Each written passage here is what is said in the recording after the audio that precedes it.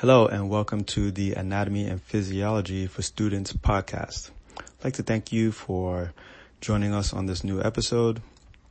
We want to encourage you guys to leave feedback and let us know your thoughts of our episodes, our topics. If you have any comments or anything that you'd like to add or would like for us to discuss, please feel free to let us know so we can give it the attention that it needs. We are medical professionals and we work in the hospital setting for quite some time, a little over 20 years. So we are very versed in a lot of topics on anatomy and physiology. So moving on to the topic for today, we're going to talk about patella fractures. So a patella fracture is a break of the kneecap, and symptoms include pain, swelling, bruising to the front of the knee.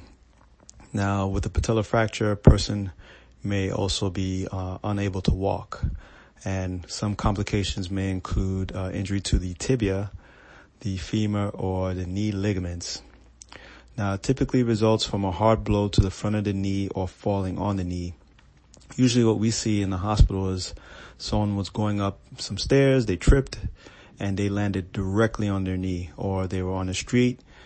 Sometimes, when you're stepping down on a curb or a street curb, you may not be aware of the depth of that curve.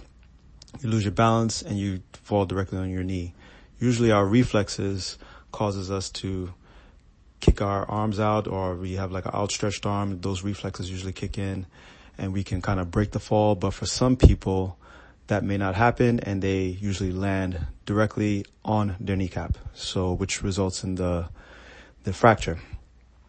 So, diagnosis is based on symptoms confirmed by x-ray. So on x-rays, you can see the fracture. For children, MRI may be required. Now, treatment may be with or without surgery, depending on the type of fracture. So if it's an undisplaced fracture, it can usually be treated by casting. So they'll place it in a cast, and sometimes there'll be non-weight bearing for 6 to 8 weeks, depending on the orthopedist or what the doctor says. Some displaced fractures can be treated with casting as long as a person can straighten their leg without help. Now, typically, like I said before, the leg is immobilized and it's in a straight position for 3 weeks, and then increasing degrees of bending are allowed. So they want that kneecap to heal, so it has to be placed in a extended position. Now, other types of fractures generally may require surgery. So patella fractures make up about 1% of all broken bones. Males are affected more often than females, and those of middle age are most often affected. And outcomes are usually, with treatment, are generally good. So again, diagnosis is based on symptoms and confirmed with x-rays. Treatment may be with or without surgery, depending on the type of fracture. And conservative treatment, it's usually casting, and it's kept immobilized. And most people use like a knee walker or crutches to kind of get around. If surgery is required, a patellectomy is what it's called in cases of a comminuted fracture. Comminuted fracture means it looks like it's in bits and pieces. So it's many pieces of the bone that's fractured.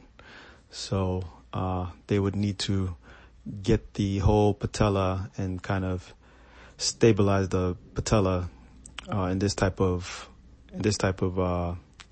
case, in this type of fracture.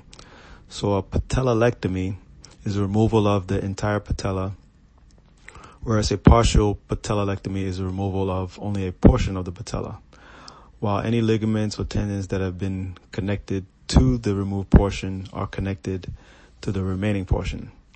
So the fracture may require tension, band wiring, to unite the fractured bones. So like I said, you may have to bring the bones together and use wiring to stabilize it and hold it together. So with advanced fixation techniques, comminuted fracture of the patella are being reconstructed. So they're finding ways to save the patella if it's fractured that bad. the latest advances in medicine now allow for the surgeon to be able to save the patella, so you don't lose your patella. So that's it for this episode on patella fractures. If you have any questions or comments about this episode, feel free to leave them in the comments, and we'll be reading them over, and we hope that you got some value and enjoyed it. Don't forget to like and subscribe to our podcast, and we'll see you guys on the next episode.